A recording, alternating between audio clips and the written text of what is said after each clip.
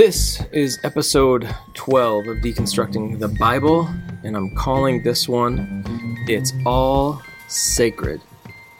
I think it goes without saying that 2020 was a tough year.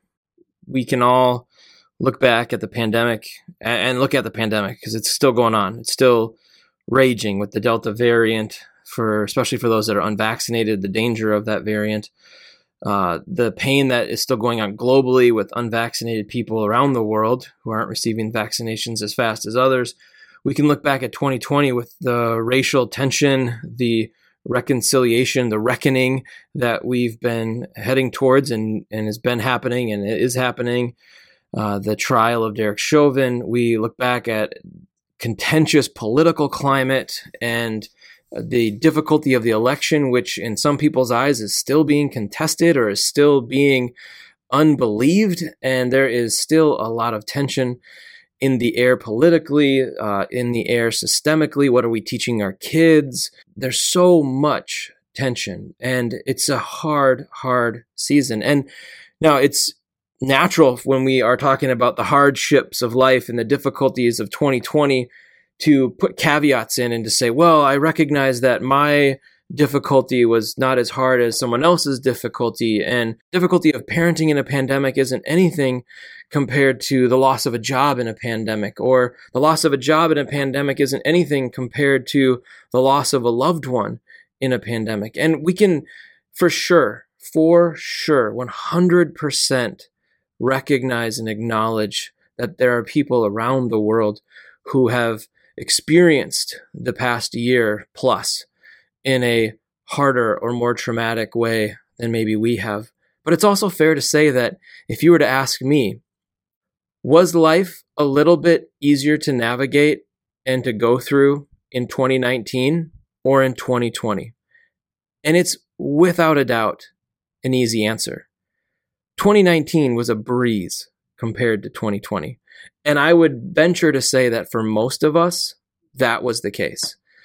The way we understood life to be, the concerns that we had, and as difficult as they may be, and the loss that maybe people experience it in 2019, not to take anything away from it at all, because any loss is a grief that we need to enter into and share and to acknowledge.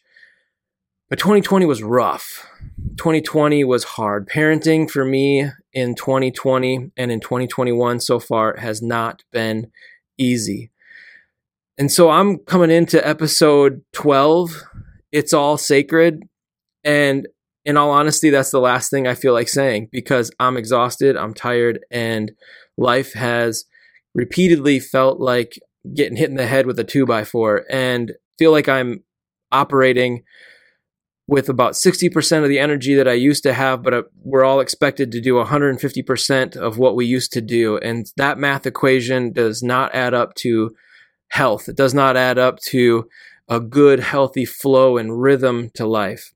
And I think there's this challenge, and I'm going to bring this into some biblical ideas. There's this challenge because there's this kind of underlying code that I think we read into scripture about perfection and purity and holiness, almost like the Platonic idea of the realm of the ideals, right? There's this way that it should be pure and holy and perfect, and anything outside of that, this righteous way, and we are suddenly like off course and we're turned upside down and things are not the way they should be. And we feel like we are missing everything. We feel like we're not living into the call that God has for us or who we should be. And it just gets to be shaming. And we turn it into this shame spiral of, I don't feel perfect and holy and pure. I don't feel like I'm operating in the ideal way that I want to. And so I feel shame about that. And then because I feel shame about that, I know I shouldn't. Now I feel shame that I'm feeling shame. And now here we go. I'm spiraling out of control, right? Brene Brown talks about this. And so we're in this kind of cauldron of tension and challenge. 2020 and 2021 have been difficult years for many, many reasons. And to be honest, it's hard to see how this is moving in a direction that looks positive. We might even say that, hey, vaccines are coming out, schools are opening back up, the sun is out, summer's upon us, lakes are great, being out in nature is amazing, and all of that is true.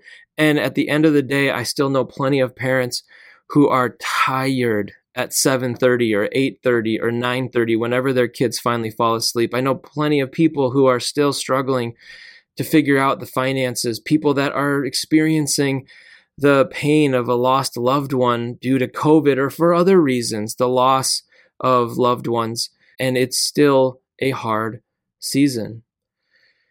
And like I said, our conceptions theologically don't always help. And I think it's because we have this Genesis 1 and 2 versus Genesis 3 mentality.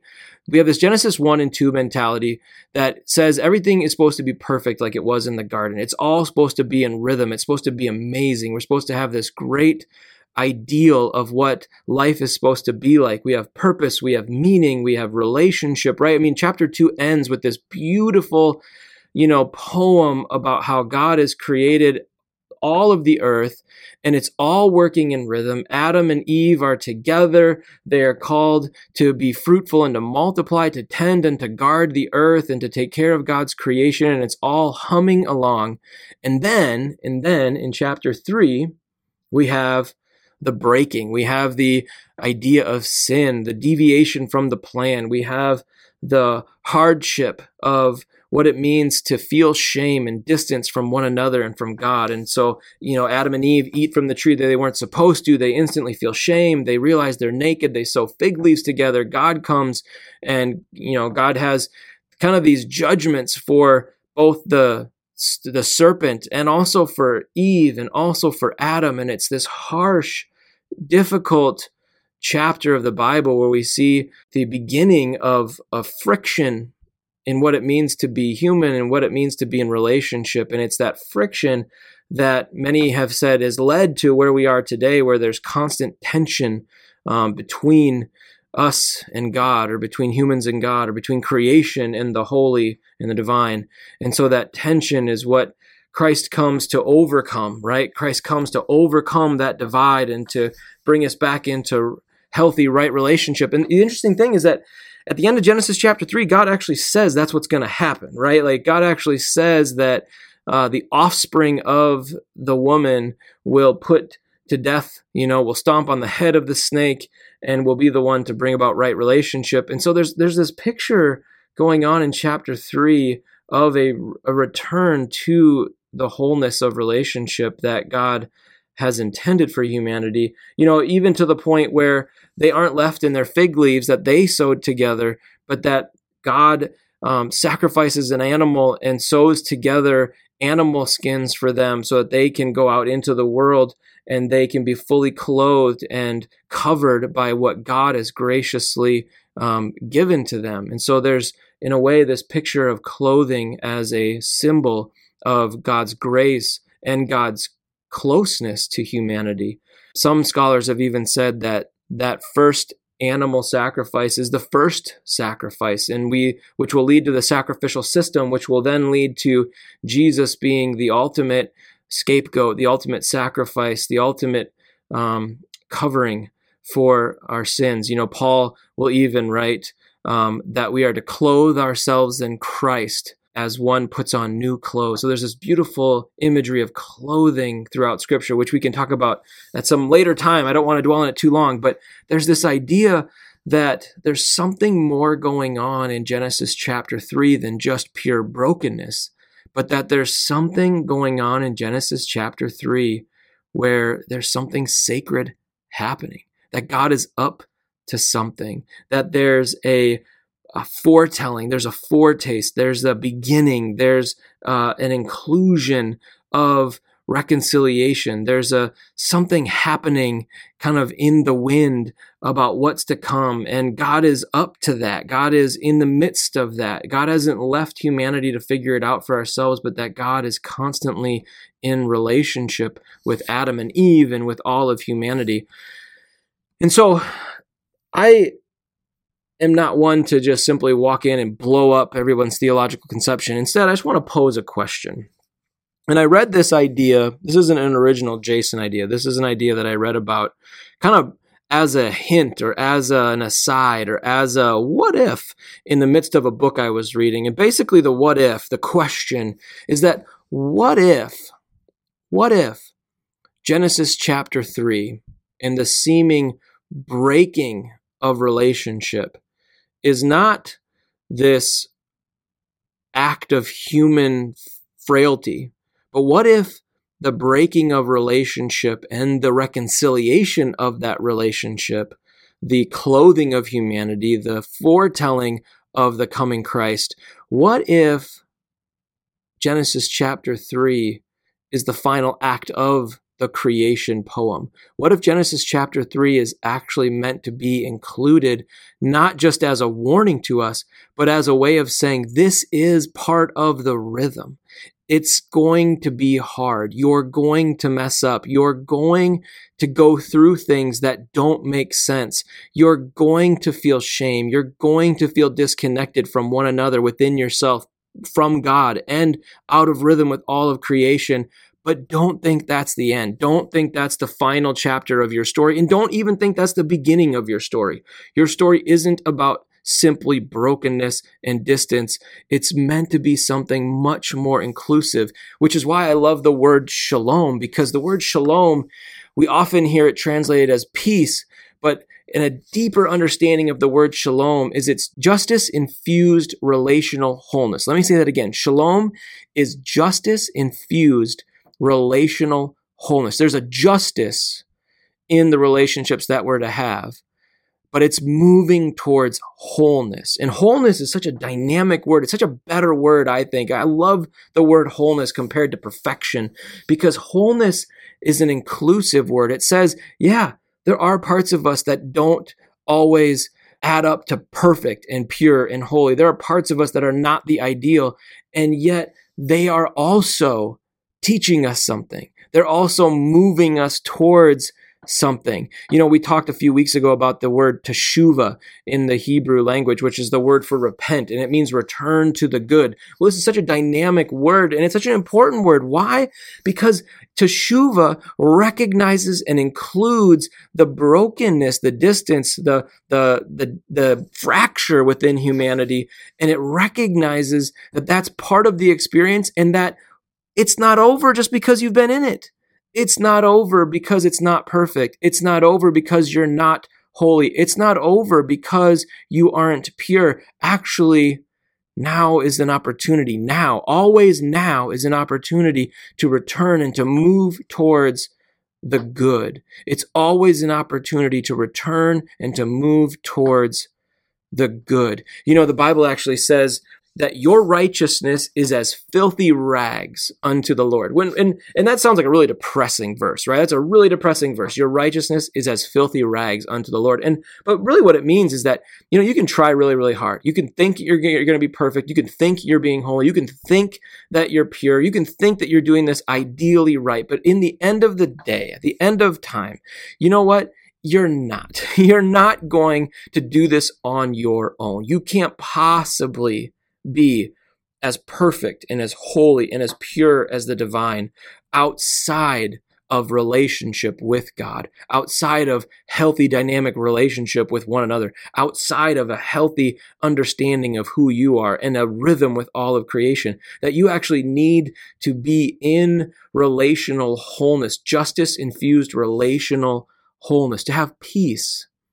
And that when you do that in relationship, you are moving towards that relational wholeness, because your righteousness on your own is going to fall far short.